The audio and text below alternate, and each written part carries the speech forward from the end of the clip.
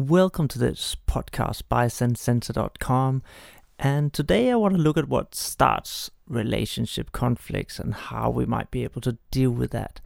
And I really want to dive into our triggers. Triggers are defense mechanisms that we develop to protect ourselves from neglect or violation.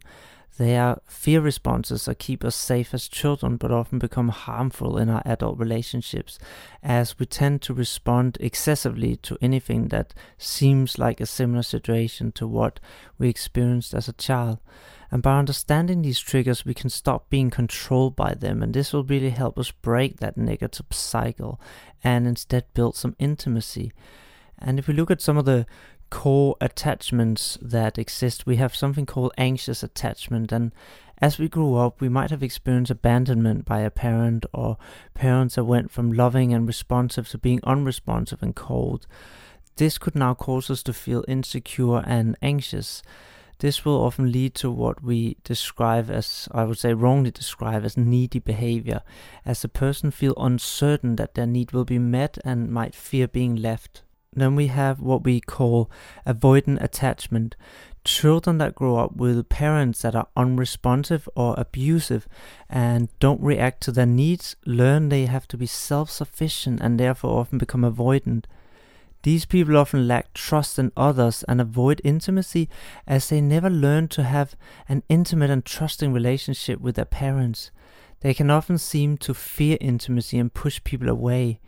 We all have a history that form these attachment patterns, so understanding each other's history and attachment style allow us to understand and see it for what it is, rather than being dragged into a big drama. Our history is giving us some wounds that activate our protection nervous system, which is basically a fight, flight, or freeze response. These are stored as emotional and somatic memories in our body, and meaning when we're triggered, our brain can believe this is similar to that past experience. We often don't know logically why we're so upset, but we can't act calmly and logically. Trying to discuss things logically with someone that's triggered will only fuel the fire. You have to realize when your partner is triggered, the adult has left the room and you're dealing with an old hurt child. If your partner is triggered, you're no longer having a logical conversation. It's now an emotional conversation. Until you address the emotions, nothing will get through. So we need to develop some self-awareness to start stepping out of these destructive outer responses that we developed as children to protect ourselves. They might have worked well as a child, but they are no longer beneficial and can even become destructive. So here is what we could explore. Number 1, what are situations or events that triggers you? Anything that our body or brain perceive as being similar to a painful event in our childhood can trigger us. When I was a child, I reached out for help from my parents at a critical time when I felt in danger and I was not heard or ignored. Now, if my partner is dismissive, ignores me, or rejects what I'm saying, I experience stress and can get triggered. And this comes from that childhood experience of not feeling heard. The attachment wound meant that I struggled to trust other people to be there for me when I needed. Similar, I learned I could only count on myself when in danger, so I have a strong need to feel in control, and when I don't feel in control, I can easily get triggered. If in our childhood we felt rejected, this can also mean we are highly sensitive to feeling rejection, and might even feel it when it's not actually happening. Some triggers are not childhood related and are genetic, such as protection and safety of loved ones. But number 2, what is your common response when triggered? Do you attack? Do you withdraw? Do you try to get away, or do you freeze? Do you want to be alone, or do you want to be together and sort things out quickly? For me, when I feel unheard, I get louder until it's recognized and I get some response. If I feel a loss of control, I fight back until I feel in control again. It's how my inner child learned to feel safe and protected. Number 3, what do you feel? Is it anger? Sadness? I often feel anger when triggered, but as I sense deeper, I can also feel a sadness beneath that anger. What do you sense in your body? Do you feel tense stomach? A fast heartbeat? I can sense my stomach become very tense and my muscles in my shoulders and jaw will tense up. This is a clear sign to me that I'm triggered. Our bodily sensations are the first to react to a stress response, so knowing your bodily sensations will help you catch triggers early. Number 5. What do you need right now? When you're triggered, do you need space? A hug? Do you need to move? If I feel unheard, I need my partner to understand my experience. If I feel loss of control, then I need them to listen and acknowledge what I want.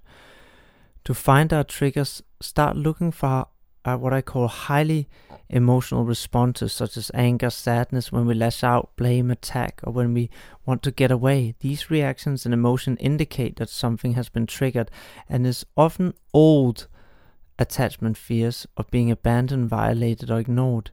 It could be your dad left for another woman, so when you see your partner talking with another woman, you feel hurt or panic and attack him. Knowing this trigger will allow you to see it's not about your partner or you, it's simply that you are triggered by this. Instead of lashing out, which will likely make him defensive or run away, and make it worse, you can ask for the support you need and be vulnerable. That will allow for intimacy instead of disconnect, and you can get your needs met and start to heal. There is no greater power than our close relationships. Most wounds and triggers and traumas are caused by a breach of trust in other human beings, and as such are best healed by other people too. The single most misguided advice, like I mentioned before, is this: you must just learn to love yourself. This quote, while well intended, is contradictory to everything we know about the human mind and body. We are social creatures, and so we can only learn what love is through our relationships with others. So if we've never had a loving bond or experience with a close attachment, then we can't just love ourselves. It comes from this Western thinking of independence, that we should be independent of others and be able to give love to ourselves and not need it from others. However, we are social creatures, and we do need others. The idea of this glorified individualism and that we should do it all alone is misguided and destructive. We do need others for our well-being, so embrace and realize this idea that we should take care of everything on our own is incorrect and brings us apart. Loving yourself is wonderful, but you need to first learn what love is by experiencing it through relationships with others. I went a bit off topic here, so let's get back to triggers. So now you know your partner's triggers from the question above and from sharing them. Let's look at the core emotions behind your triggers and how they relate to your actions. If you're not that familiar with noticing your emotions, then you can look at your actions to help you figure out how you might feel.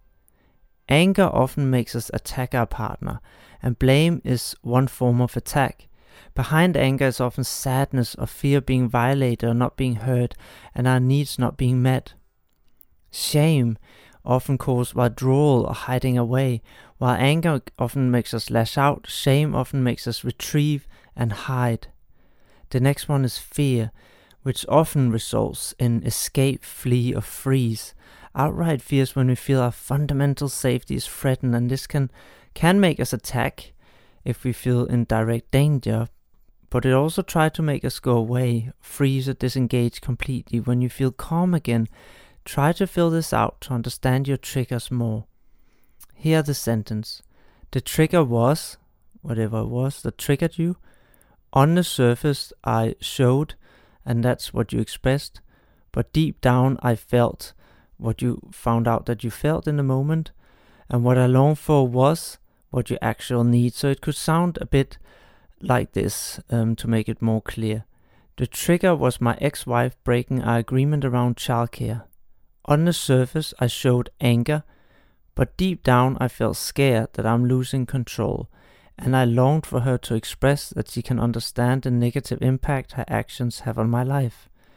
So through this little simple exercise, you actually clarify what triggered you, what you showed initially, how you actually felt, and what you actually needed.